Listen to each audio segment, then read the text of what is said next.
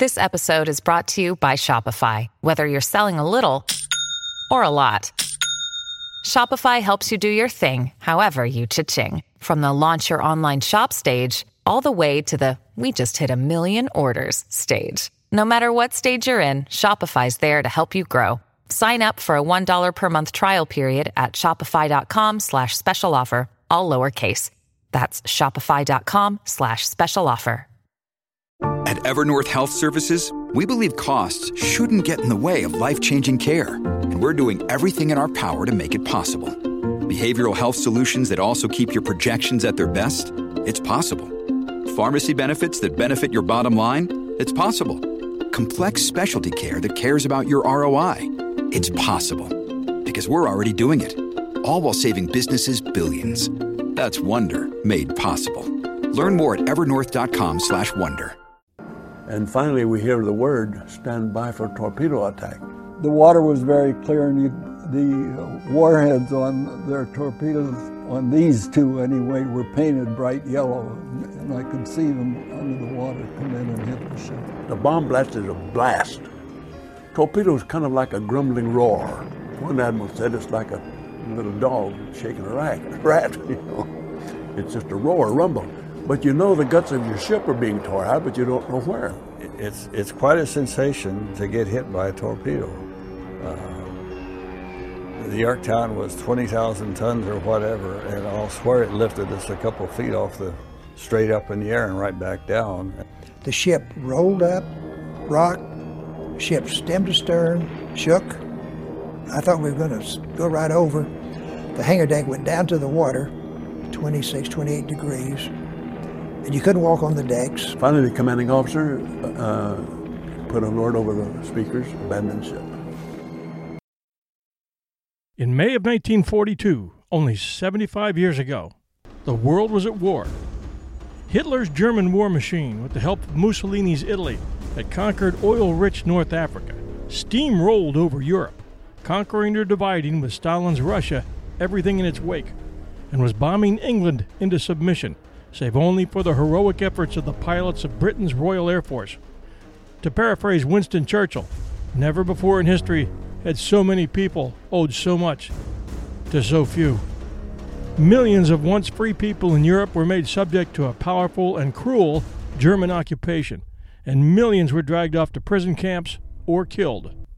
Japan, secretly allied with Hitler and Mussolini since September of 1940, had launched a surprise attack from their aircraft carriers on the United States Naval Base at Pearl Harbor, Hawaii, on December 7, 1941, killing over 2,403 American sailors and soldiers and devastating the American Pacific Fleet, with the exception of her aircraft carriers, which were not in Pearl Harbor on the day of the surprise attack. America's aircraft carriers and the men who flew the planes that were based on these carriers had never seen battle at sea. They had trained for it, but had no active battle experience. Battleships had always fought battleships. The concept of carrier groups using dive bombers, fighter planes, and low-flying torpedo planes to go on the attack was untested. But the Battle of the Coral Sea and the Battle of Midway, fought in the Pacific Islands off the coast of Australia, which were huge naval battles that pitted opposing carrier-based forces, would change the nature of war and the history of battles forever. The winner here would ultimately win World War II. Everything was on the line. At the same time they attacked the U.S. at Pearl Harbor, Japan struck important targets all through the Pacific, using the fleet of 6 aircraft carriers with huge numbers of cruisers, submarines, troop carriers, and battleships. Their buildup had been huge, and by defeating America's only remaining carrier group, they would control the Pacific and own an area covering 30% of the globe, including the Philippines, Australia, Burma, Ceylon, Indochina, and hundreds of islands in the Pacific that could be used as airstrips and for refueling, in order to be close enough to the west coast of the U.S. to present a substantial threat which could be used as a bargaining chip, if not for a platform for attack in the future. Japan attacked the U.S. naval base in the Philippines on December 8, 1941, just 9 hours after Pearl Harbor. the U.S. had built a number of bases there in the Philippines. The Japanese felt that America had grown weak, and having to fight a war now in two theaters, the Atlantic Theater in Africa and Europe, and the Pacific Theater, that America would crumble under the power of Japan's naval and air superiority. It was time to reduce fledgling America and all her navy to third world player status. They were clearly a lesser civilization and would fold like a house of cards in the face of Japanese might. And with the aid of Russia, with which Japan had signed a secret neutrality treaty, and Germany, with their Italian allies, America had neither the will nor the resources to be a player in this war.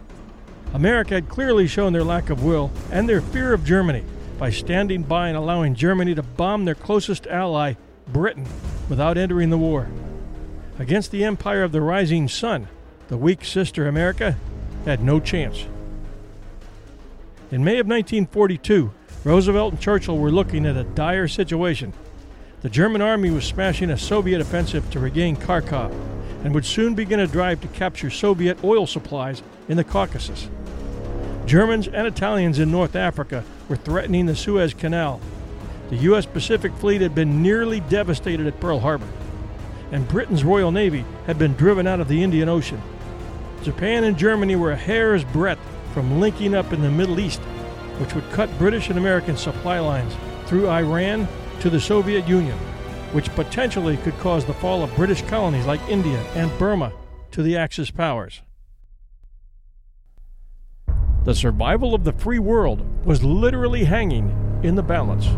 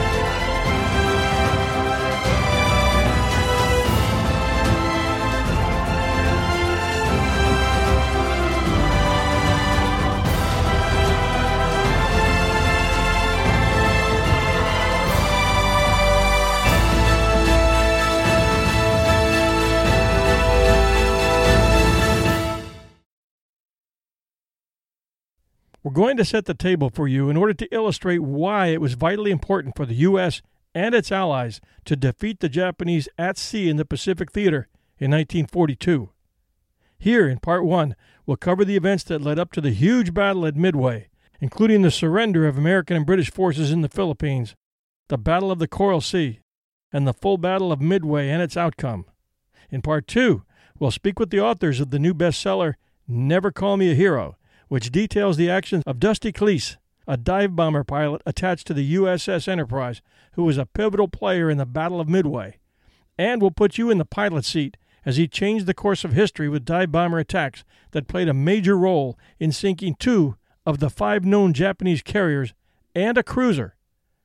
Something Dusty never spoke of afterwards, hence the title, Never Call Me a Hero, but is revealed to present-day historians through the research efforts of Tim and Laura Orr and hours of interviews with Dusty Cleese and research of U.S. naval annals. In the 6 months since Pearl Harbor, very little had stood in the path of Japan with regard to dominating the Pacific. America had struck back in April of 1942 with a very effective surprise bombing raid on Tokyo, sending 16 B-25 Mitchell bombers off the carrier Hornet's decks and into the heart of Japan, with the American pilots knowing that if they still had enough fuel remaining after the attack, the chances of their coming out alive after crash landing their bombers in China was negligible at best. But it worked, and Japan had felt the sting for the first time since Pearl Harbor. That attack, which killed tens of thousands of Japanese in retribution for their attack on Pearl Harbor, would be a huge factor in the distribution of Japanese defenses in the months to come. In the Philippines, the U.S. Filipino resistance lasted until April 9th, 1942, when U.S. General Edward P. King surrendered to the Japanese, a very ugly time in history for American, British, and Filipino people who were caught in the net. The American-built bases in the Philippines were well fortified up through the 1930s, but when the Philippines pushed for independence and won it, U.S. resources, including weapons for its defense, were pulled back, leaving a force of 100,000 Filipino troops with old Springfields and very little else. Just months before the Japanese attacked, the Philippine Army had merged with the U.S. forces stationed there. A buildup was planned to give them more U.S. support, and a huge reserve force was put together and sailed from San Francisco on December 5th, 1941. But when the Japanese attacked Pearl Harbor on the 7th, the entire reserve force was redirected to Hawaii. Facing the full brunt of the Japanese Army and naval forces, the U.S. Filipino forces fought back with everything they had. The main force of General Masaharu Hama's army came ashore at Lingayen Gulf on the morning of December 22nd, 1941. The American and Filipino defenders couldn't hold the beaches under the onslaught. General Wainwright, in charge of the defenses, phoned General MacArthur's headquarters and told him that any further defense of the beaches was impracticable. The fallback plan would involve abandoning the base there and moving back onto the Bataan Peninsula. The battle there began January 7, 1942, and continued until April 9th. It was a battle of epic proportions, with the Americans and Filipino troops hopelessly surrounded, using old weapons, and with ammunition and food and water running low. On April 9, 1942, about 12,000 Americans and 63,000 Filipinos who had been pushed back onto the Bataan Peninsula and Corregidor Island became prisoners of war and were subjected to the infamous Bataan Death March. I had an uncle who survived it, but like many who returned from World War II, he would never talk about it. But my father told me the story. The manner in which these prisoners were treated is a crime among many Japanese crimes of war that should never be forgotten. We hear much about the Nazis, and deservedly so, but little about Japanese atrocities. As a result, very few Americans or Brits shed a tear when Hiroshima and Nagasaki were destroyed. In 75 years, all that hatred has been replaced with a lasting peace, but never forget what mankind is capable of.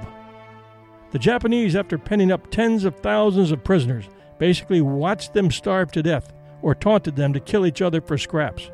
They then forced the already weakened and starved prisoners to march 65 miles to a number of hastily assembled prison camps. Guards shot any man who fell or faltered during the 5-day march in the intense heat. Along the way, the Japanese singled out prisoners, sometimes in groups, and shot them to death as examples to the others. Gold teeth were removed from living and dead prisoners. The prisoners started out from Mariveles on June the 10th, having already been starving, and the battle wound had gone without medical treatment since the surrender 60 days before. Prisoners were beaten and tortured for enjoyment, as the common Japanese soldier did not recognize these men as POWs, but saw them as animals. One favorite means of torture was the sun treatment. Prisoners were forced to sit in the glaring sun without helmets or head covering.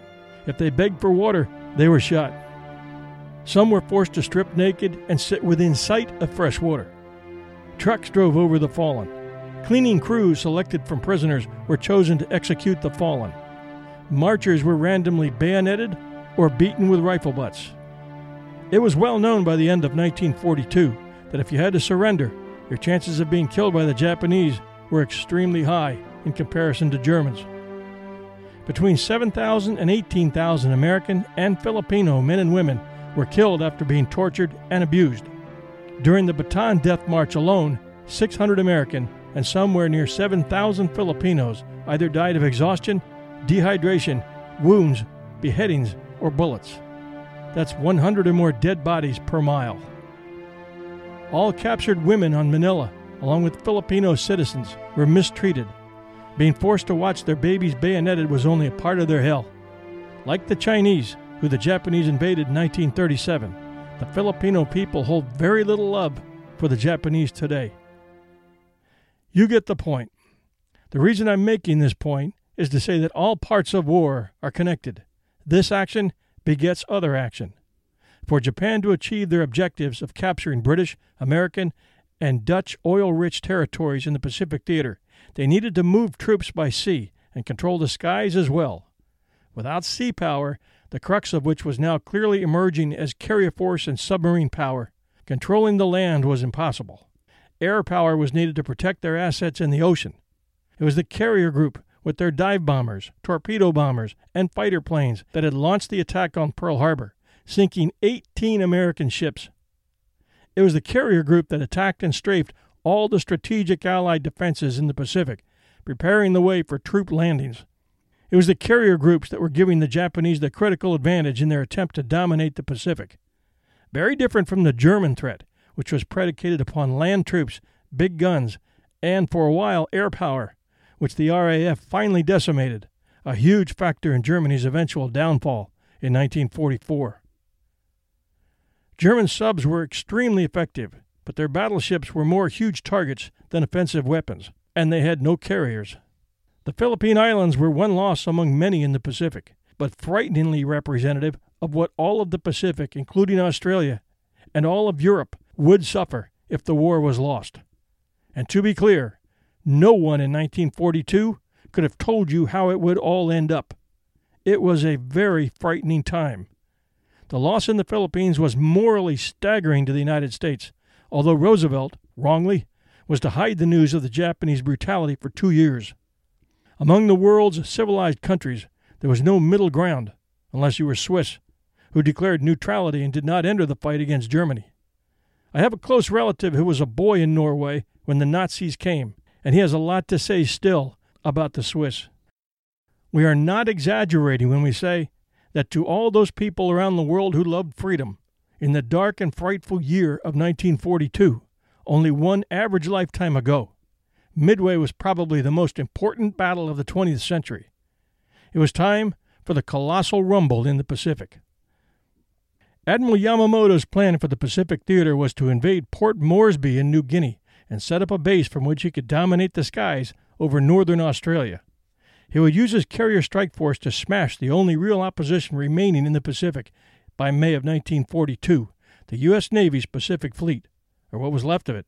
His plan was to attack and then assault the 2 islands that comprised the Midway Atoll, knowing that the U.S. could not tolerate losing this strategic island to the Japs, because it offered the Japanese a base from which they could refuel and attack U.S. naval ships at Pearl Harbor with impunity.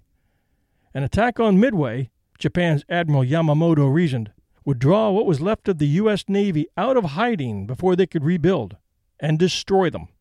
The Japanese Navy, with the recent destruction of half the U.S. Pacific Fleet at Pearl Harbor, was far superior in strength to that of the U.S. Navy, with a full contingent of battleships and cruisers and 6 aircraft carriers under the direction of Vice Admiral Nagumo.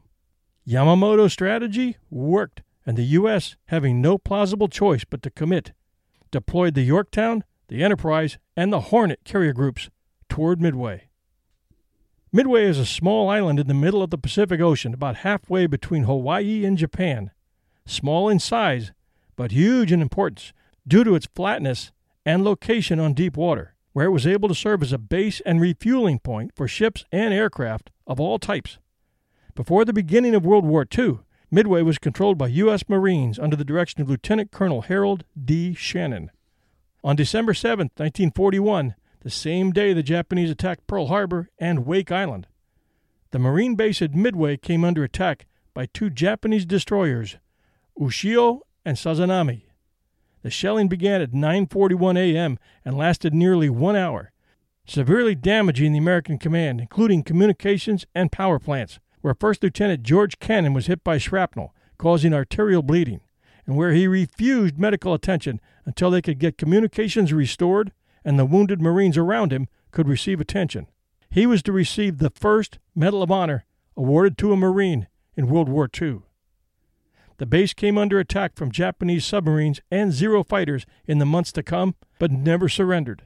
Marine pilots operating out of Midway took heavy casualties against the faster and more nimble Japanese Mitsubishi Zero fighters in the months to come, until they learned a strategy called the Thatch Weave. The Thatch Weave was an aerial combat tactic developed by naval aviator John S. Thatch, T-H-A-C-H, and named by James H. Flatley of the United States Navy soon after the United States' entry into World War II.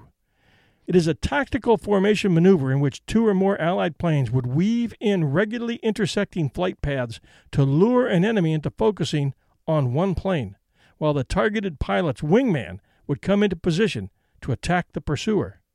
Thach had heard from a report published in the 22nd September 1941 Fleet Air Tactical Unit Intelligence Bulletin of the Japanese Mitsubishi Zero's extraordinary maneuverability and climb rate. Before even experiencing it for himself, he began to devise tactics meant to give the slower-turning American Grumman F-4F Wildcat fighters a chance in combat. While based in San Diego, he would spend every evening thinking of different tactics that could overcome the Zero's maneuverability and speed, and would then test them in flight the following day. Working at night with matchsticks on the table, he eventually came up with what he called the beam defense position, but which soon became known as the Thach weave. It was executed either by two fighter aircraft side by side, or by two pairs of fighters flying together. When an enemy aircraft chose one fighter as his target, the two wingmen turned in towards each other. After crossing paths, and once their separation was great enough, they would then repeat the exercise, again turning in towards each other, bringing the enemy plane into the wingman's sights. A correctly executed Thach weave, assuming the bait was taken and followed, left little chance of escape to even the most maneuverable opponent. Thach called on Ensign Edward Butch O'Hare, who led the 2nd Section in Thach's division, to test the idea. Thach took off with 3 other Wildcats in the role of defenders. O'Hare, meanwhile, led 4 Wildcats in the role of attackers. The defending aircraft had their throttles wired to restrict their performance, while the attacking aircraft had their engine power unrestricted. This simulated an attack by superior fighter aircraft. Trying a series of mock attacks, O'Hare found that in every instance, Thach's fighters, despite their power handicap, had either ruined his attack or actually maneuvered into position to shoot back. After landing, O'Hare excitedly congratulated Thach. "Skipper, it really worked. I couldn't make any attack without seeing the nose of one of your airplanes pointed right at me." Thach carried out the first test of the tactic in combat during the Battle of Midway in June 1942, when a squadron of Zeros attacked his flight of 4 Wildcats. Thach's wingman, Ensign R.A.M. Dibb, was attacked by a Japanese pilot and turned towards Thach, who dove under his wingman and fired at the incoming enemy aircraft's belly until its engine ignited.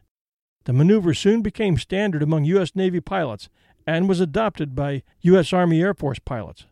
Marines fighting Wildcats from Henderson Field on Guadalcanal also adopted the Thach weave.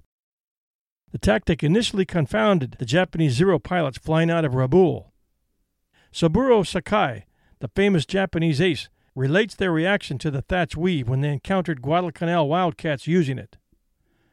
For the first time, Lieutenant Commander Tadashi Nakajima encountered what was to become a famous double-team maneuver on the part of the enemy.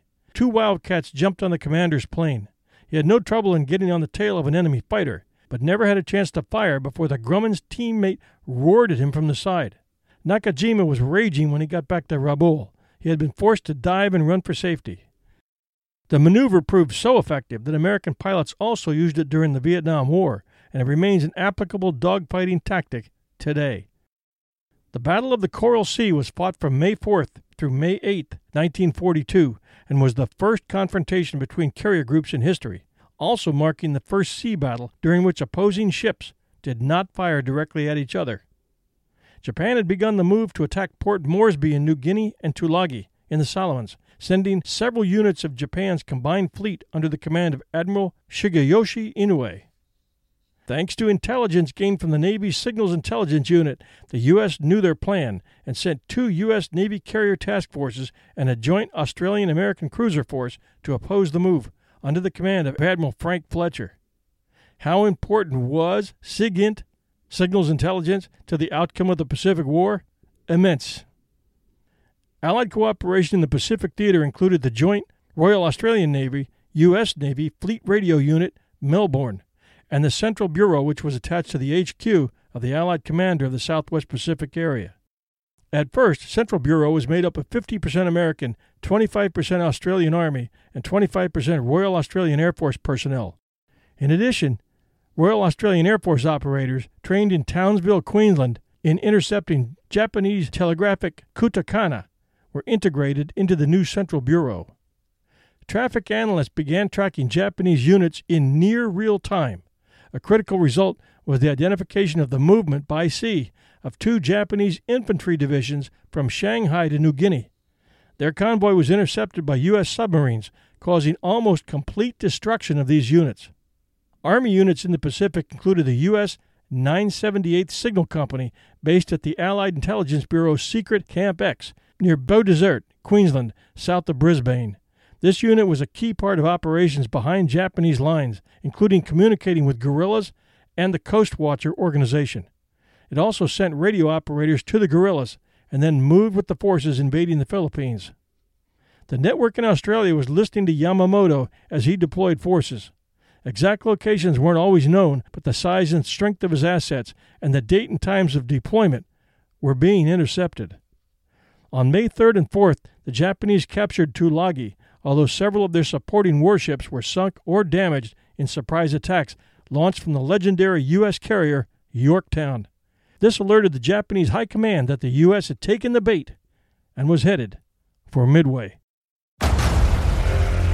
Discover why critics are calling Kingdom of the Planet of the Apes the best film of the franchise. What a wonderful day! It's a jaw-dropping spectacle that demands to be seen on the biggest screen possible. We need to go. Hang on. It is our time. Kingdom of the Planet of the Apes. Now playing only in theaters. Rated PG-13. Some material may be inappropriate for children under 13. The USS aircraft carrier Lexington CV-2, named Lady Lex, was an early aircraft carrier built for the United States Navy back in the late 20s. The Lexington was at sea when the Pacific War began, 7th of December 1941, ferrying fighter aircraft to Midway Island. Her mission was canceled, and she returned to Pearl Harbor a week later. Lexington rendezvoused with the carrier Yorktown in the Coral Sea in early May of 1942. A few days later, the Japanese began Operation Mo, the invasion of Port Moresby, Papua New Guinea, and the 2 American carriers attempted to stop the invasion forces. They sank the light aircraft carrier Shoho on the 7th of May during the Battle of the Coral Sea, but did not encounter the main Japanese force of the carriers Shokaku and Zuikaku until the next day. The Lexington's crew and its fighter pilots were involved in heavy action in the weeks leading up to the Coral Sea encounter, and they were learning fast. In the following accounts, you'll hear the terms Wildcats, Devastators, and Dauntlesses. All 3 had a purpose and a place on the aircraft carriers. The F-4F Wildcats were fighter planes built by Grumman, which began service on carriers in 1940. With a top speed of 318 miles per hour, the Wildcat was outperformed by the faster 331 mile per hour, more maneuverable, and longer-ranged Japanese Mitsubishi A6M Zeros. However, the F-4F's ruggedness, coupled with tactics such as the Thatch Weave, previously explained, resulted in a claimed air combat kill-to-loss ratio of 5.9 to 1 in 1942, and as they improved, 6.9 kills to 1 kill for the entire war. The Wildcat fighter planes carried 4 12.7 millimeter guns in the wings and had a range of 900 miles. They could carry 2 bombs, but rarely did. Their use is best applied in defense of the dive bombers and torpedo planes from attacking Japanese Zeros, in the defense of island fortifications like Midway, and in the defense of all Carrier Force ships. Needing less flight deck area for takeoff than the other planes, the Wildcats were always the first to take off from the decks. The Douglas SBD Dauntless were naval scout planes and dive bombers that were manufactured by Douglas Aircraft from 1940 through 1944. The SBD stands for Scout Bomber Douglas, was the United States Navy's main carrier-borne scout plane and dive bomber through this time. It was also flown by the United States Marine Corps, both from land air bases and aircraft carriers. The SBD is best remembered as the bomber that delivered the fatal blows to the Japanese carriers at the Battle of Midway in June of 1942. During its combat service, the SBD was an excellent naval scout plane. The SBD possessed long-range, good handling characteristics, maneuverability, potent bomb load, great diving characteristics, good defensive armament with 50 caliber Browning machine guns in front and 32 caliber in the rear, and it was built well. It was hard to take down. It would climb to 10 or 20,000 feet above its target, then come screaming down out of the skies above a Japanese ship delivering its payload at the last second, then pulling out of its dive before hitting the water. The SBD Navy pilots, like Dusty Cleese, whose story is included in the next episode, were extremely well trained, and had to be, because actually hitting the deck of a ship which was swerving to avoid being hit was like finding a needle in a haystack, a very tricky proposition, and the pilots' nerves, with anti-aircraft munitions exploding all around and Jap Zeros coming in from their blind side, had to be rock steady. It was the SBDs and pilots like Cleese that would determine the outcome of Midway and swing the outcome of the war to the advantage of the Allies. The third type of planes operating off the carriers were Douglas TBD Devastators, the torpedo bomber of the United States Navy, which were ordered in 1934, entering service in 1937. At that point, it was the most advanced aircraft flying for the Navy, and possibly for any Navy in the world.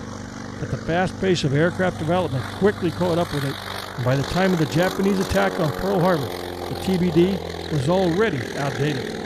They began to be replaced during the war with Grumman Avengers. The Devastator pilots knew what the score was and never hesitated. When you go to war with what you've got. Acting with bravery and resolve throughout their service, they would score 5 major hits on the Japanese carrier Shoho at the onset of the Battle of the Coral Sea, and ended up being virtually eliminated within the next month at Midway. During May 7th and May 8th, planes from both opposing carrier groups battled furiously for supremacy in the waters of the Coral Sea. The Japanese fleet carrier Shokaku was heavily damaged, while the American carrier, the Lexington CV-2, was mortally hit, exploding several hours after being attacked by Japanese dive bombers. 2,770 men were rescued from the Lexington, and 216 lost their lives before that ship went down after being scuttled. The fighting was crazy and nonstop. American pilots did locate 2 more Japanese carriers, which were spotted by a dauntless pilot named Joe Smith. He radioed in, and pilots from the Yorktown and the Lexington raced toward the Japanese carriers, Shokaku and Zuikaku. The 2 carriers were protected by 16 Zeros, but dive bombers from the Yorktown were able to hit the radically maneuvering carrier Zuikaku with 2 1,000-pound bombs, causing heavy damage to the carrier's wooden flight deck, but not putting it out of action. The Yorktown torpedo planes failed to get any hits, partially due to misses, partially due to faulty torpedoes. The next attack by the Lexington torpedo bombers scored 11 misses, no hits. Aerial duels were commonplace throughout most of May 8th as the flight squadrons passed each other making return trips to their carriers, and at night on the 7th, some Japanese pilots mistook the Lexington's homing signal for their own, nearly landing on the Lexington's flight deck. It was a wild melee for 2 days, resulting in 90 Japanese aircrew lost in the attacks, compared to 35 for the U.S. The Japanese believed they had sunk 2 carriers, the Yorktown and the Lexington, plus an oiler and a destroyer. The Americans had prevented an invasion of Port Moresby, which was key to the Japanese plan of control, and they had learned much from this prolonged battle in the Coral Sea and were able to make fast improvements in carrier tactics and equipment, including fighter tactics, strike coordination, overcoming disadvantages with torpedo bombers, and realizing the need for a new design, and defensive strategies, such as anti-aircraft strategies, that would be put to use in the coming days and weeks. The Battle of Midway was a decisive naval battle in the Pacific theater of World War II, fought between June 4th and June 7th, 1942, only 6 months after Japan's attack on Pearl Harbor, and 1 month after the Battle of the Coral Sea. By anyone's standards, it changed the course of history by virtually eliminating the Japanese carrier force from the Pacific theater and providing a huge psychological benefit to the Allies in knowing that the war could be won. Not would be, but could be, and that was all the U.S. needed. Military historian John Keegan called it the most stunning and decisive blow in the history of naval warfare. Most significantly, American cryptographers were able to determine the date and location of the planned attack, enabling the forewarned U.S. Navy to prepare its own ambush. We'll tell that story in a moment. There were 7 aircraft carriers involved in the battle, and all 4 of Japan's large aircraft carriers, Akagi, Kaga, Soryu, and Hiryu, part of the 6th carrier force that had attacked Pearl Harbor 6 months earlier. And a heavy cruiser was also lost. while the U.S. lost the carrier Yorktown and the destroyer.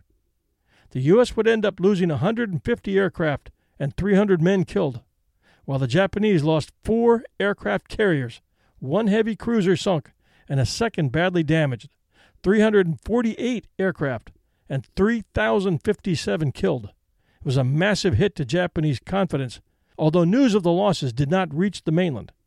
Japan carefully hid all its major losses, going so far as to send the wounded, captains, and crews that fought through Midway to remote posts in the Pacific with orders not to talk about what had happened to their ships. After Midway and the exhausting attrition of the Solomon Islands campaign, Japan's capacity to replace its losses in materiel, particularly aircraft carriers, and men, especially well-trained pilots and maintenance crewmen, rapidly became insufficient to cope with mounting casualties, while the United States' massive industrial and training capabilities made losses far easier to replace. Typical of Japanese naval planning during World War II, Yamamoto's battle plan for taking Midway, named Operation MI, was exceedingly complex. It required the careful and timely coordination of multiple battle groups over hundreds of miles of open sea. His design was also predicated on optimistic intelligence suggesting that the USS Enterprise and the USS Hornet, forming Task Force 16, were the only carriers available to the U.S. Pacific Fleet. During the Battle of the Coral Sea, 1 month earlier, you'll remember that the USS Lexington had been sunk and the USS Yorktown damaged so severely that the Japanese believed she too had been lost. However, following hasty repairs at Pearl Harbor, Yorktown sortied and would go on to play a critical role in the discovery and eventual destruction of the Japanese fleet carriers at Midway. Also, Yamamoto's plan included attacking and controlling the American Marine base at Midway Island, which, due to the unbreakable courage of the Marines stationed there, failed to roll over to the Japanese. Midway was able to serve as a fixed-location aircraft carrier for all types of planes during the battle, adding a second carrier to the Yorktown, leaving Yamamoto underestimating American strength by 2 carrier strike forces, if you can count a fixed-location island as a carrier, which it certainly performed the same function. Finally, much of Yamamoto's planning, coinciding with the general feeling among the Japanese leadership at the time, was based on a gross misjudgment of American morale, which we previously discussed, and which was believed to be affected from the string of Japanese victories in the preceding months. We know from earlier in this episode that Yamamoto wanted to lure the U.S. carrier fleet into a trap at Midway so he could destroy our carrier forces once and for all, and that the U.S. had no choice but to take the bait or risk another attack on Pearl, as Midway was a critical port, runway, and refueling station located within striking distance of Pearl Harbor. On Midway, by 4th of June, the U.S. Navy had stationed 4 squadrons of PBYs, 31 aircraft in total, for long-range reconnaissance duties, and 6 brand-new TBF-1 Avengers, the latter a detachment from Hornet's VT-8. The Marine Corps stationed 19 SBD Dauntlesses, 7 F-4F-3 Wildcats, 17 SBTU-3 Vindicators, and 21 F-2A-3s. The U.S. Army Air Force contributed a squadron of 17 B-17 Flying Fortresses and 8 B-26 Marauders, equipped with torpedoes. In total, 126 aircraft. Although the F-2As and SB-2Us were already obsolete, they were the only aircraft available to the Marine Corps at the time. What Yamamoto did not know was that the U.S. had broken the main Japanese naval code, dubbed JN-25 by the Americans, divulging many details of his plan to the enemy. Since early 1942, the U.S. had been decoding messages stating that there would soon be an operation at Objective AF. It was not initially known where AF was, but Commander Joseph Rochefort and his team at Station Hypo in Hawaii were able to confirm that it was Midway. The powers that were in Washington, D.C. originally did not believe that Hypo's assessment was correct, however, and now the decision fell upon Admiral Nimitz to make the decision on whether or not to plan his entire strategy around Hypo's intelligence or not. Hypo needed the proof that their intelligence was correct. Captain Wilfred Holmes devised a ruse of telling the base at Midway by secure undersea cable to broadcast an uncoded radio message stating that Midway's water purification system had broken down.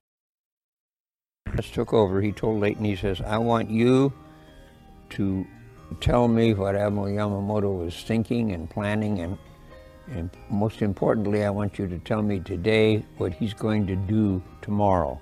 Japanese communications were being transmitted by Morse code in digits, in numbers. The digits of the JN-25 code were 5 digits, 5-digit code groups. By the time of the Battle of Midway, we had recovered probably 40% of those code groups. And the result of that was we were able to read enough of the message texts to make intelligent sense out of what the message was about. We knew from the follow-up translations after the Pearl Harbor attack that Pearl Harbor was AH. And we also had references to AF and an AK. We discovered that AK, I think it was AK, was French frigate Shoals, and that's where the submarines met. And we knew that Hawaii was AH. There was also one reference in some of that traffic to AF, which we kind of deduced was Midway. The Naval Air Station at AF had reported to his headquarters in Hawaii that he had a water casualty and had a limited supply of fresh water. Well, that cinched it. That cinched it. Within 24 hours, the code breakers picked up a Japanese message that AF was short on water. No Japanese radio operators who intercepted the message seemed concerned that the Americans were broadcasting uncoded that a major naval installation close to the Japanese threat ring was having a water shortage, which could have tipped off Japanese intelligence officers that it was a deliberate attempt at deception. Hypo was also able to determine the date of the attack as either the 5th or 4th of June, and to provide Nimitz with a complete Japanese order of battle. Japan had a new codebook, but its introduction had been delayed, enabling Hypo to read messages for several crucial days. The new code, which would take several days to be cracked, came into use on the 24th of May, but the important breaks had already been made. Nimitz went with Hypo's assessment and planned what he called the ambush. As a result, the Americans entered the battle with a very good picture of where, when, and in what strength the Japanese would appear. Nimitz knew that the Japanese had negated their numerical advantage by dividing their ships in 4 separate task groups, all too widely separated to be able to support each other. This dispersal resulted in few fast ships being available to escort the carrier strike force, reducing the number of anti-aircraft guns protecting the carriers. Nimitz calculated that the aircraft on his 3 carriers, plus those on Midway Island, gave the U.S. rough parity with Yamamoto's 4 carriers, mainly because American carrier air groups were larger than Japanese ones. The Japanese, by contrast, remained mainly unaware of their opponent's true strength and dispositions, even after the battle began. At 0900, 9 o'clock a.m., on June 3rd, Ensign Jack Reed, piloting a PBY from U.S. Navy Patrol Squadron VP-44, spotted the Japanese occupation force 500 nautical miles west-southwest of Midway. He mistakenly reported this group as the main force. 9 B-17s took off from Midway at 12:30 for the first air attack. 3 hours later, they found Tanaka's transport group 570 nautical miles to the west. Under heavy anti-aircraft fire, they dropped their bombs. Although their crews reported hitting 4 ships, none of the bombs actually hit anything, and no significant damage was inflicted. Early the following morning, the Japanese oil tanker Akibono Maru sustained the first hit when a torpedo from an attacking PBY struck her around 1 o'clock. This was the only successful air-launched torpedo attack by the U.S. during the entire battle. At 4:30 on the 4th of June, Nagumo launched his initial attack on Midway itself, consisting of 36 Aichi D-3A dive bombers and 36 Nakajima B-5N torpedo bombers, escorted by 36 Mitsubishi Zeros. At the same time, he launched his 8 search aircraft, one from the heavy cruiser Tone, launched 30 minutes late.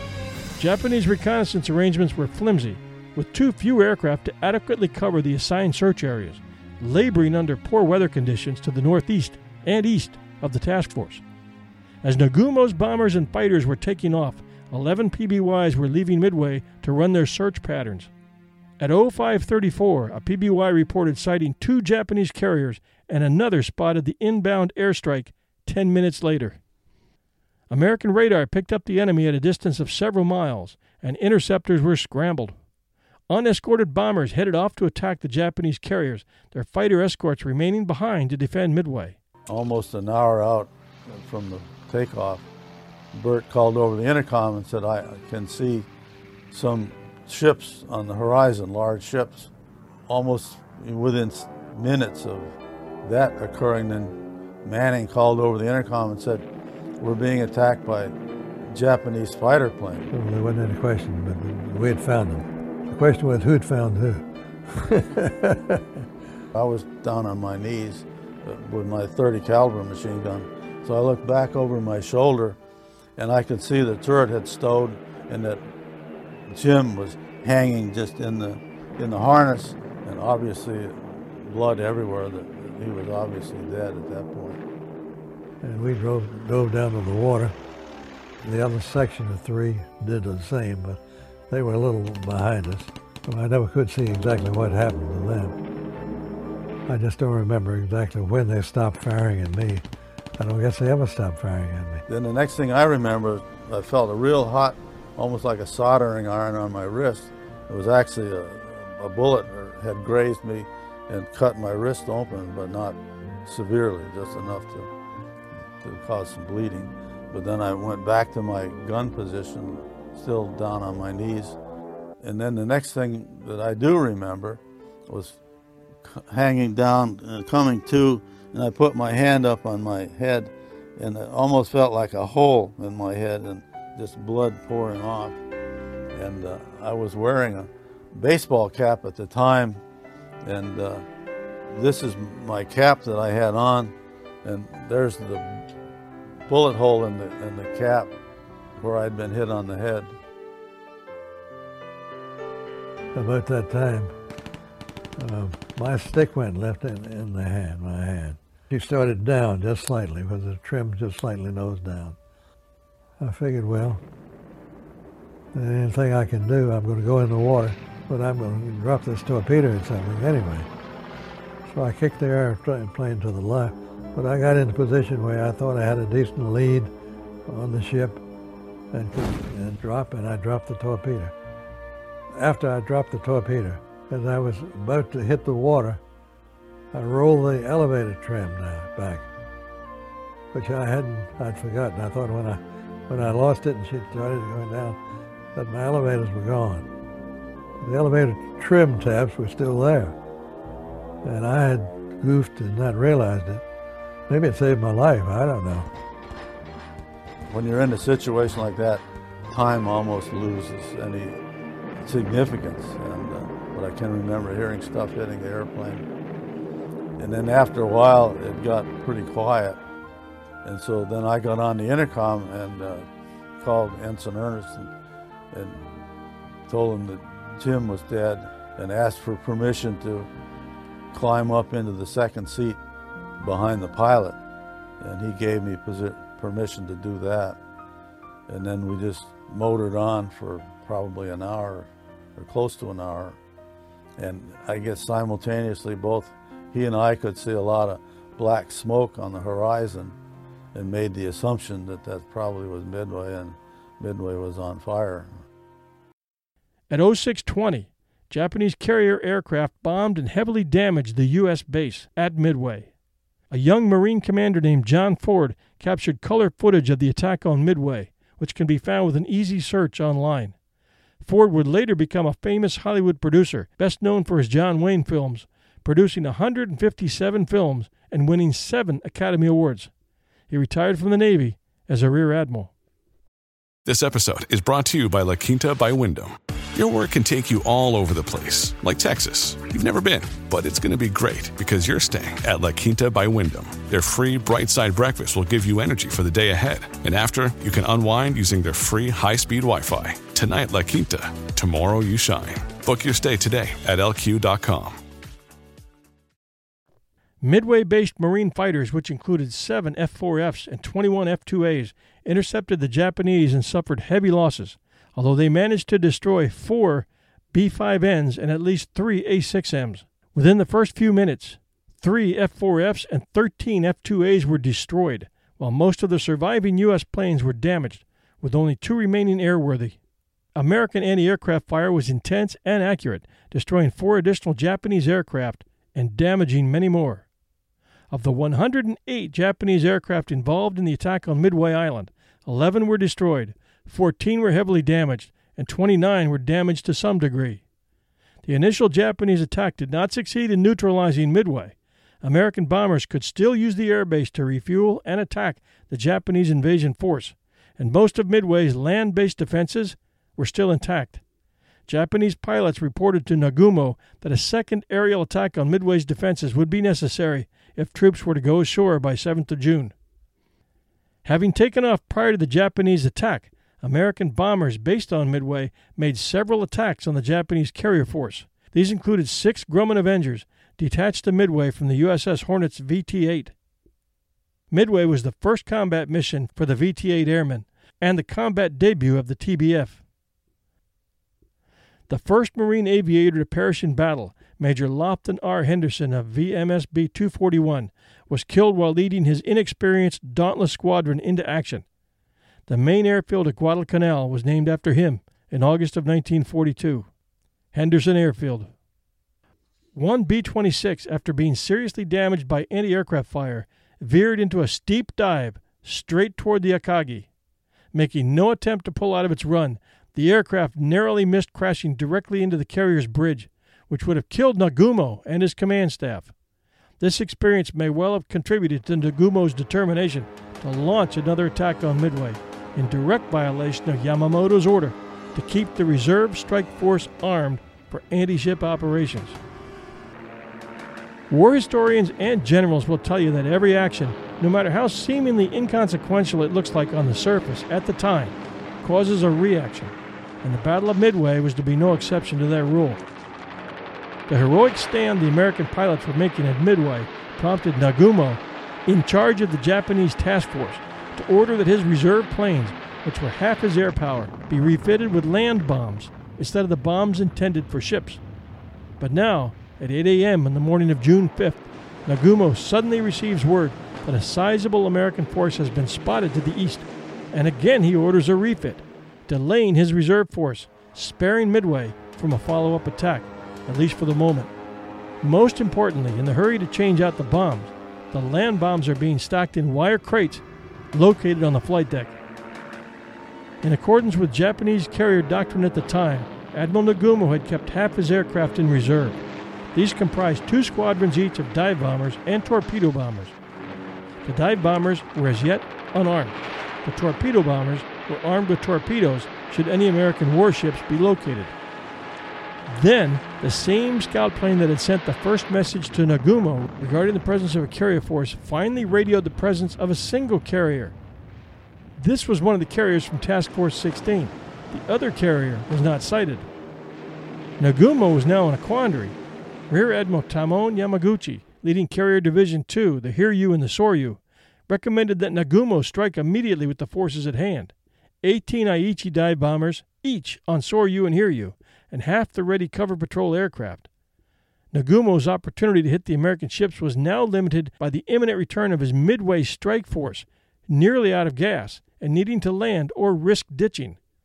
To complicate that, because of the constant flight deck activity associated with combat air patrol operations during the preceding hour, the Japanese never had an opportunity to position their reserve planes on the flight deck for launch.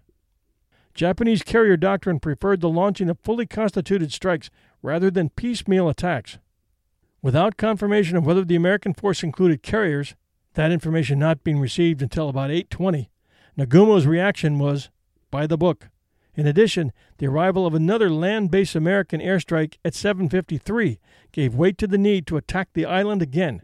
In the end, Nagumo decided to wait for his first strike force to land, then launch the reserve, which would by then be properly armed with torpedoes. In the final analysis, it made no difference. Fletcher's carriers had launched their planes beginning at 0700, so the aircraft that would deliver the crushing blow were already on their way. Even if Nagumo had not strictly followed carrier doctrine, he could not have prevented the launch of the American attack. And the next few hours would change the course of history. The Americans had already launched their carrier aircraft against the Japanese. Fletcher, in overall command aboard the Yorktown and benefiting from PBY sighting reports from the earlier morning, ordered Spruance to launch against the Japanese as soon as was practical, while initially holding Yorktown in reserve in case any other Japanese carriers were found. The first plane took off from Spruance's carriers Enterprise and Hornet a few minutes after 0700. Fletcher, upon completing his own scouting flights, followed suit at 0800 from Yorktown. Fletcher, along with Yorktown's commanding officer, Captain Elliot Buckmaster, and their staffs, had acquired first-hand experience in organizing and launching a full strike against an enemy force in the Coral Sea. But there was no time to pass these lessons on to Enterprise and Hornet, which were tasked with launching the first strike. Spruance ordered the striking aircraft to proceed to target immediately, rather than waste time waiting for the strike force to assemble, since neutralizing enemy carriers was the key to the survival of his own task force. While the Japanese were able to launch 108 aircraft in just 7 minutes, it took Enterprise and Hornet over an hour to launch nearly the same number. Spruance judged that the need to throw something at the enemy as soon as possible was greater than the need to coordinate the attack by aircraft of different types and speeds. Accordingly, American squadrons were launched piecemeal and proceeded to the target in several different groups. It was accepted that the lack of coordination would diminish the impact of American attack and increase their casualties, but Spruance calculated that this was worthwhile since keeping the Japanese under aerial attack impaired their ability to launch a counterstrike, and he gambled that he would find Nagumo with his flight decks at their most vulnerable at that time. American carrier aircraft had difficulty locating the target despite the positions they'd been given. The strike from Hornet, led by Commander Stanhope C. Ring, followed an incorrect heading of 265 degrees rather than the 240 degrees indicated by the contact report. As a result, Air Group H dive bombers missed the Japanese carriers. Torpedo Squadron 8 from the Hornet, led by Lieutenant Commander John C. Waldron, broke formation from Ring and followed the correct heading. The 10 F-4Fs from Hornet ran out of fuel and had to ditch. Waldron's squadron sighted the enemy carriers and began attacking at 9:20 a.m., followed by Torpedo Squadron 6 from the Enterprise, whose Wildcat fighter escorts also ran low on fuel and had to turn back at 9:40. Without fighter escort, all 15 TBD Devastators of VT-8 were shot down without being able to inflict any damage. And I continually think, of my good friend Tom Eversole from Pocatello, Idaho. Here, he knew that his chances of survival were almost zilch. And yet, in other words, still going out there, doing his thing, doing this incredible thing, giving us just a perfect chance to do our job. And I figure, well, if there aren't any saints in heaven, he has to be one. Ensign George H. Gay, Jr. was the only survivor of the 30 aircrew of VT-8. VT-6 lost 10 of its 14 Devastators, and 10 of Yorktown's VT-3's 12 Devastators were shot down with no hits to show for their effort, thanks in part to the abysmal performance of their unimproved Mark 13 torpedoes. Midway was the last time the TBD Devastator was used in combat. The Japanese Combat Air Patrol, or CAP, flying Mitsubishi Zeros, made short work of the unescorted, slow, underarmed TBDs. A few TBDs managed to get within a few ship lengths range of their targets before dropping their torpedoes, close enough to be able to strafe the enemy ships and force the Japanese carriers to make sharp, evasive maneuvers. But all of their torpedoes either missed or failed to explode. Remarkably, senior Navy and Bureau of Ordnance officers never questioned why half a dozen torpedoes, released so close to the Japanese carriers, produced no results. The abysmal performance of American torpedoes in the early months of the war became a scandal. Torpedo after torpedo either missed by running directly under the target, prematurely exploded, or struck targets with textbook right-angle hits, sometimes with an audible clang, and failed to explode. Despite their failure to score any hits, the American torpedo attacks achieved three important results. First, they kept the Japanese carriers off balance and unable to prepare and launch their own counterstrike. Second, the poor control of the Japanese combat air patrol meant they were out of position for subsequent attacks. Third, many of the Zeros ran low on ammunition and fuel. The appearance of a third torpedo plane attack from the southeast from the Yorktown at 10 o'clock very quickly drew the majority of the Japanese combat air patrol to the southeast quadrant of the fleet. By chance, at the same time, 3 squadrons of SBDs from Enterprise and Yorktown were spotted by the Japanese as they were approaching from the southwest and northeast. The Yorktown squadron had flown just behind VT-3, but elected to attack from a different course. The 2 squadrons from Enterprise were running low on fuel because of the time spent looking for the enemy, but Enterprise Squadron Commander Wade McCluskey Jr. decided to continue this search, and by good fortune spotted the wake of the Japanese destroyer Arashi steaming at full speed to rejoin Nagumo's carriers after having unsuccessfully depth-charged U.S. submarine Nautilus, which had unsuccessfully attacked the battleship Kirishima.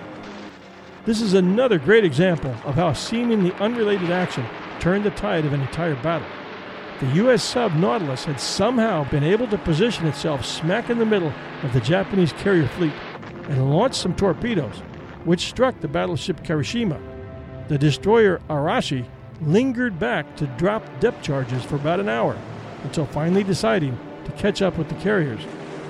McCluskey's decision to continue the search, and his judgment in the opinion of Admiral Chester Nimitz, decided the fate of our carrier task force and our forces at Midway. The destroyer Arashi, in its haste to get back to the Japanese fleet, led McCluskey's planes right to the carrier task force. All 3 American dive bomber squadrons arrived almost simultaneously at the perfect time, locations, and altitudes to attack. Most of the Japanese combat air patrol was focusing on the torpedo planes of VT-3 and were out of position. Armed Japanese strike aircraft filled the hangar decks. Fuel hoses snaked across the decks as refueling operations were hastily being completed, and the repeated change of ordnance meant that bombs and torpedoes were stacked around the hangars, rather than stowed safely in the magazines, making the Japanese carriers extraordinarily vulnerable. Beginning at 10:22 a.m., the 2 squadrons of Enterprise's air group split up with the intention of sending 1 squadron each to attack Kaga and Akagi. A miscommunication caused both of the squadrons to dive at the Kaga. Recognizing the error, Lieutenant Commander Richard Halsey Best and his 2 wingmen were able to pull out of their dives and, after judging that Kaga was doomed, headed north to attack Akagi, coming under the onslaught of bombs from almost 2 full squadrons. I was amazed to see that the deck was a bright yellow, because our decks had been stained a North Pacific blue ever since the start of the war. And in addition to the deck being a bright yellow, the big rising sun up forward of the elevator, it was glowing red, was like a tremendous advertisement of here we are the Japanese Navy.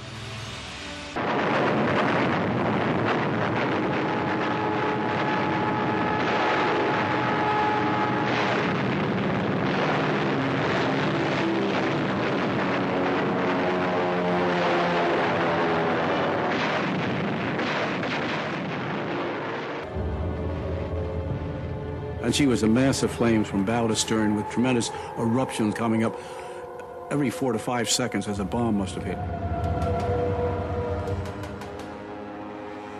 Simultaneously, Commander McClatchy and his squadron were bombing the Kaga. Kaga sustained 4 or 5 direct hits, which caused heavy damage and started multiple fires. One of the bombs landed near the bridge, killing Captain Jisaku Okada and most of the ship's senior officers. Lieutenant Clarence E. Dickinson, part of McCluskey's group, recalled, "We were coming down in all directions on the port side of the carrier. I recognized her as the Kaga, and she was enormous. The target was utterly satisfying. I saw a bomb hit just behind where I was aiming. I saw the deck rippling and curling back in all directions, exposing a great section of the hangar below. I saw my 500-pound bomb hit right abreast of the carrier's island. The two 100-pound incendiary bombs struck in the forward area of the parked planes. Here is a portion of an interview with Dauntless pilot Dusty Cleese, the subject of our next episode, an interview with the authors of Never Call Me a Hero, which is Dusty's story and a gripping account of the story of Midway. The McCluskey and his two pilots and saw that they missed. Then I watched Earl Gallagher, and he hit, and I thought that probably was his two 100-pound incendiaries. And next thing you know, hear this whole thing, going from that little thing up into it was a wall of flames like 50 feet high and coming up towards the front of the ship. Earl Gallagher went as low as is possible. His pullout was probably less than 500 feet. And I don't think mine was much higher than that either, just to make absolutely sure that we're going to get a hit. So I watched and made sure that I had landed, right near the red circle. Because of the structure of the Japanese ships, the hangar decks have no access to the outside. They're all closed in.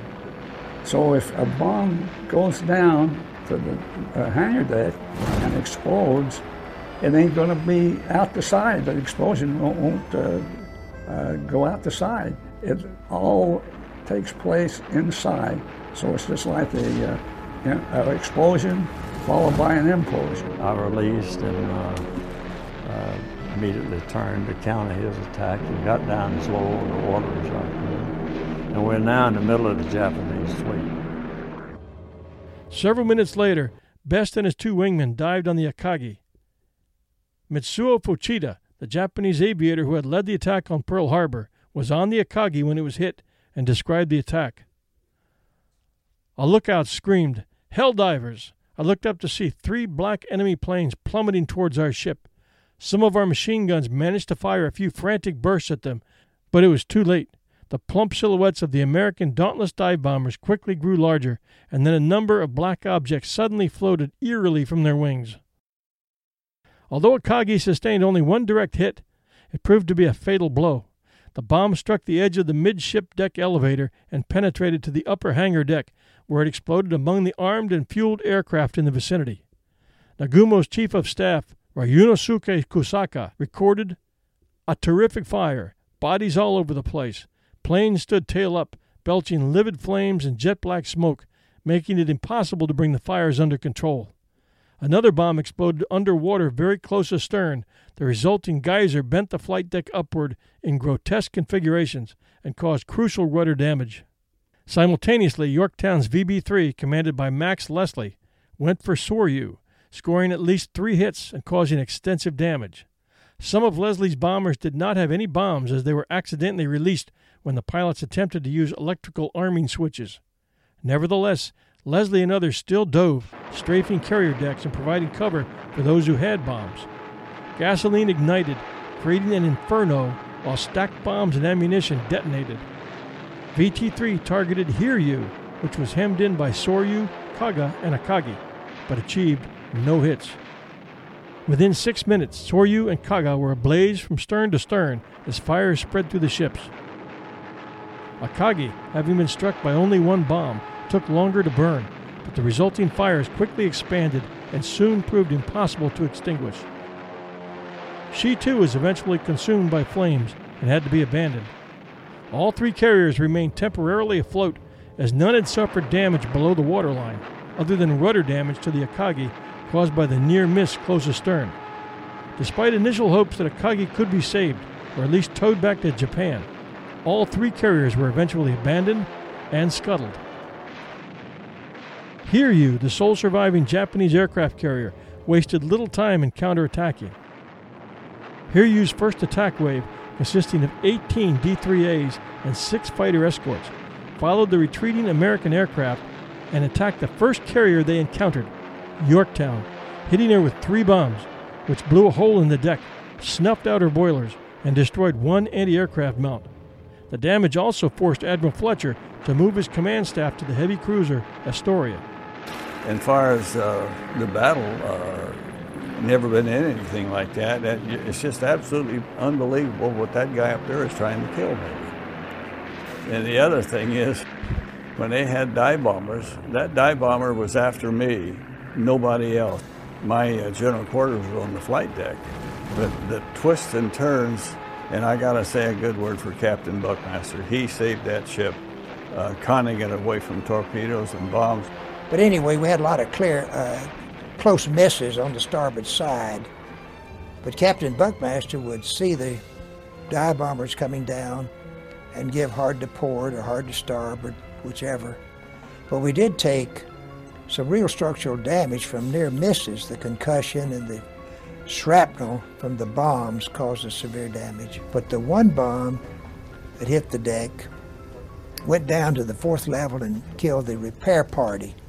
Repair teams were able to temporarily patch the flight deck and restore power to several boilers within an hour, giving her a speed of 19 knots and enabling her to resume air operations. 13 Japanese dive bombers and 3 escorting fighters were lost in this attack. Approximately 1 hour later, Hiryu's second attack wave, consisting of 10 B-5Ns and 6 escorting A-6Ms, arrived over the Yorktown. The repair efforts had been so effective that the Japanese pilots assumed the Yorktown must be a different, undamaged carrier. They attacked, crippling Yorktown with 2 torpedoes. She lost all power and developed a 23-degree list to port. 5 torpedo bombers and 2 fighters were shot down in this attack. News of the 2 strikes, with the mistaken reports that each had sunk an American carrier, greatly improved Japanese morale. The few surviving aircraft were all recovered aboard Hiryu. Despite the heavy losses, the Japanese believed that they could scrape together enough aircraft for one more strike against what they believed to be the only remaining American carrier. Late in the afternoon, a Yorktown scout aircraft located Hiryu, prompting Enterprise to launch a final strike of 24 dive bombers, including 6 SBD Dauntlesses from VS-6, 4 SBDs from VB-6, and 14 SBDs from Yorktown's VB-3. Despite Hiryu being defended by a strong cover of more than a dozen Zero fighters, the attack by Enterprise, an orphaned Yorktown aircraft launched from Enterprise, was successful. 4, possibly 5 bombs hit Hiryu, leaving her ablaze and unable to operate aircraft. Hornet Strike, launched late because of a communications error, concentrated on the remaining escort ships, but failed to score any hits. Pilot Dusty Cleese describes his second carrier hit of the day in the action here. Gallagher missed, so I took his corrections, figure, he had already did this much, so I added in that I did in the morning. And I'm pretty sure they landed on exactly on the same place on the ship, on the Hiryu, as I did that morning on the Kaga. After futile attempts at controlling the blaze, most of the crew remaining on Hiryu were evacuated, and the remainder of the fleet continued sailing northeast in an attempt to intercept the American carriers. Despite a scuttling attempt by a Japanese destroyer that hit her with a torpedo and then departed quickly, Hiryu stayed afloat for several more hours, being discovered early the next morning by an aircraft from the escort carrier Hoshu, and prompting hopes she could be saved, or at least towed back to Japan. Soon after being spotted, though, Hiryu sank. Rear Admiral Tamon Yamaguchi, together with the ship's captain, Tomeo Kaku, chose to go down with the ship, costing Japan perhaps her best carrier officer. As darkness fell, both sides took stock and made tentative plans for continuing the action. Admiral Fletcher, obliged to abandon the derelict Yorktown and feeling that he could not adequately command from a cruiser, ceded operational command to Spruance. Spruance knew the United States had won a great victory, but he was still unsure of what Japanese forces remained and was determined to safeguard both Midway and his carriers. To aid his aviators, who had launched at extreme range, he had continued to close with Nagumo during the day and persisted as night fell. Finally, fearing a possible night encounter with Japanese surface forces and believing Yamamoto still intended to invade, based in part on a misleading contact report from the submarine Tambor, Spruance changed course and withdrew to the east, turning back west towards the enemy at midnight. For his part, Yamamoto initially decided to continue the engagement and sent his remaining surface forces searching eastward for the American carriers.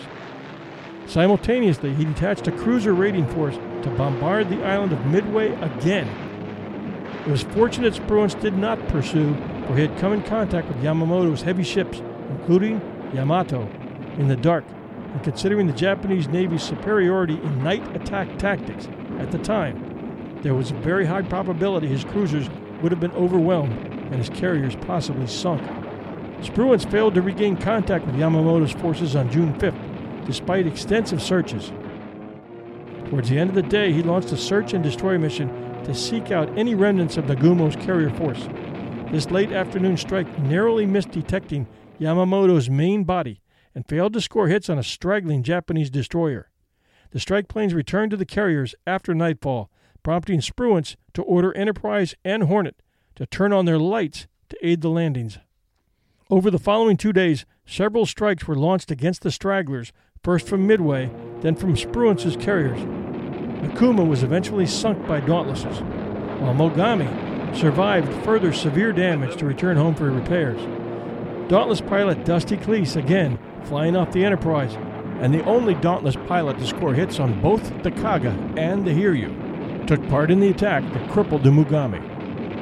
The destroyers Arashio and Asashio were also bombed and strafed during the last of these attacks. Captain Richard E. Fleming, a U.S. Marine Corps aviator, was killed while executing a glide bomb run on Mikuma and was posthumously awarded the Medal of Honor. Meanwhile, salvage efforts on the Yorktown were encouraging, and she was taken in tow by the USS Vireo.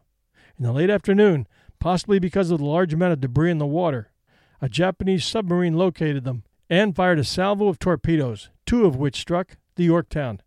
There were few casualties aboard, since most of the crew had already been evacuated, but a 3rd torpedo from this salvo struck the destroyer USS Hammond, which had been providing auxiliary power to Yorktown. The Hammond broke in 2 and sank immediately with the loss of 80 lives, mostly because her own depth charges exploded. With further rescue deemed hopeless, the remaining repair crews were evacuated from Yorktown, which sank just after 5 p.m. on June 7th. They were, as you say, they were towing Yorktown, going to tow it back to Pearl Harbor with a 27-degree list at 1 1/4 knot per hour. But they were doing it. That's on a fleet tug out to do that. They would have made it, except 2 days later, late June 6th, the submarine I-158 got inside the radar range of the destroyers. And they fired 4 shots. 1 missed, 2 caught Yorktown below the bridge keels, and 1 caught the Hammond. The Hammond had come alongside to supply water and electricity. They were going to try to flood the Yorktown and right it. But that submarine, that one torpedo caught the Hammond nearly midship broadside and broke the thing in half. And I think nearly all hands went down because their depth charges went off in the water. By the time the battle ended, 3,057 Japanese had died.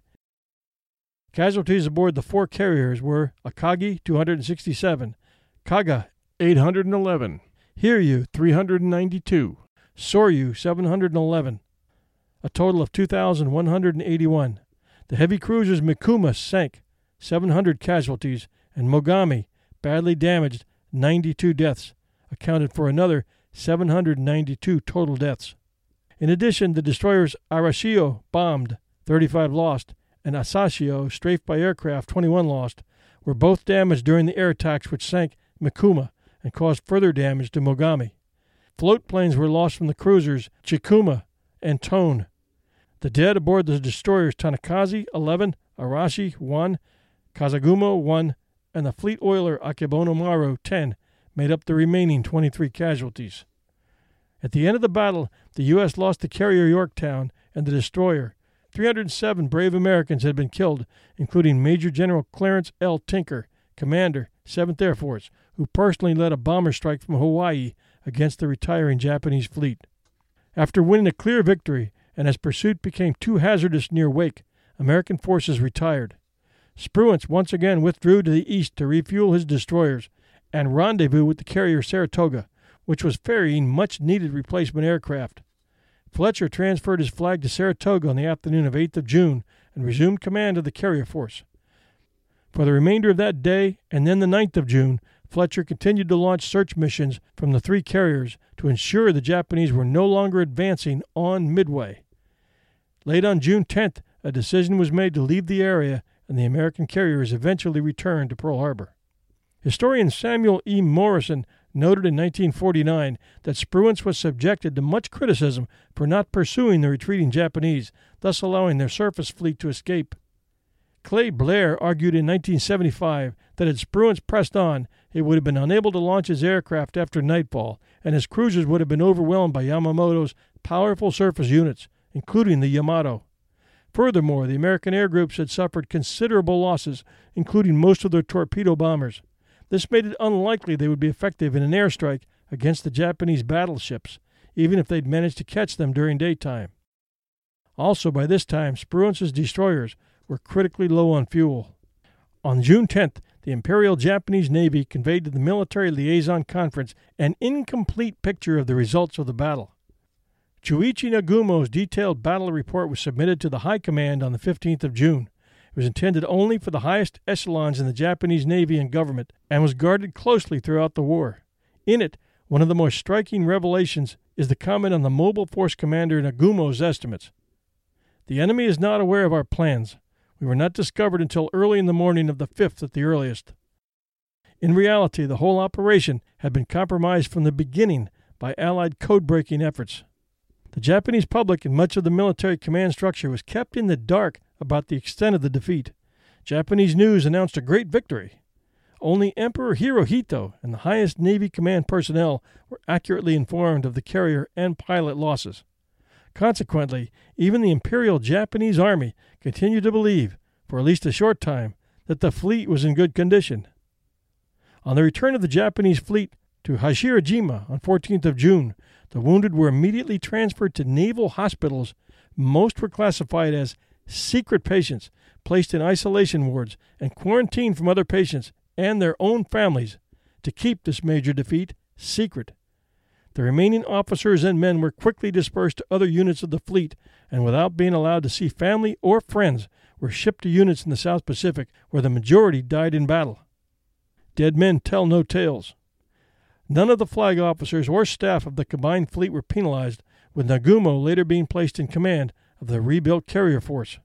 As a result of the defeat, new procedures were adopted whereby more Japanese aircraft were refueled and rearmed on the flight deck rather than in the hangars, and the practice of draining all unused fuel lines was adopted. The new carriers being built were redesigned to incorporate only 2 flight deck elevators and new firefighting equipment. Replacement pilots were pushed through an abbreviated training regimen in order to meet the short-term needs of the fleet. This led to a sharp decline in the quality of the aviators produced. These inexperienced pilots were fed into frontline units, while the veterans who remained after Midway and in the Solomons campaign were forced to share an increased workload as conditions grew more desperate, with few being given a chance to resist in rear areas or in the home islands. As a result, Japanese naval air groups as a whole progressively deteriorated during the war, while their American adversaries continued to improve. 3 U.S. airmen, Ensign Wesley Osmus, a pilot from Yorktown, Ensign Frank O'Flaherty, a pilot from Enterprise, and aviation machinist mate B.P. Bruno Gaido, the radio man gunner of O'Flaherty's SBD, were captured by the Japanese during the battle. Osmus was held on the Arashi, O'Flaherty and Gaido on the cruiser Nagara, or destroyer Makigumo, sources vary. All 3 were interrogated and then killed by being tied to water-filled kerosene cans and thrown overboard to drown. The report filed by Nagumo tersely states of Ensign Osmus, he died on 6th June and was buried at sea. O'Flaherty and Gaido's fates were not mentioned in Nagumo's report. The execution of Ensign Wesley Osmus in this manner was apparently ordered by Arashi's captain, Watanabe Yasumasa. If Watanabe had survived the war rather than dying in December of 1943, he would likely have been tried as a war criminal. Of Japanese prisoners from Midway, 2 enlisted men from Mikuma were rescued from a life raft on 9th of June by the USS Trout and brought to Pearl Harbor. After receiving medical care, at least one of these sailors cooperated during interrogation and provided intelligence. Another 35 crewmen of Hiryu were taken from a lifeboat by USS Ballard on the 19th of June after being spotted by an American search plane. They were brought to Midway and then transferred to Pearl Harbor on the USS Sirius. They were not tortured, tied to water-filled kerosene cans, and thrown overboard alive. Perhaps a difference in cultures, one might ask. The Battle of Midway has often been called the turning point of the Pacific, as was the Allies' first major naval victory against the Japanese, one despite the Japanese Navy having more forces and experience than its American counterpart. Had Japan won the battle as thoroughly as the U.S. did, it might have been able to conquer Midway Island. The Saratoga would have been the only American carrier in the Pacific, with no new ones being completed before the end of 1942. While the U.S. probably would not have sought peace with Japan as Yamamoto hoped, his country might have revived Operation FS to invade and occupy Fiji and Samoa, attacked Australia, Alaska, and Ceylon, or even attempted to conquer Hawaii. Although the Japanese continued to try to secure more territory, and the U.S. did not move from a state of naval parity to one of supremacy until after several more months of hard combat, Midway allowed the Allies to switch to the strategic initiative, paving the way for landings on Guadalcanal and the prolonged attrition of the Solomon Islands campaign.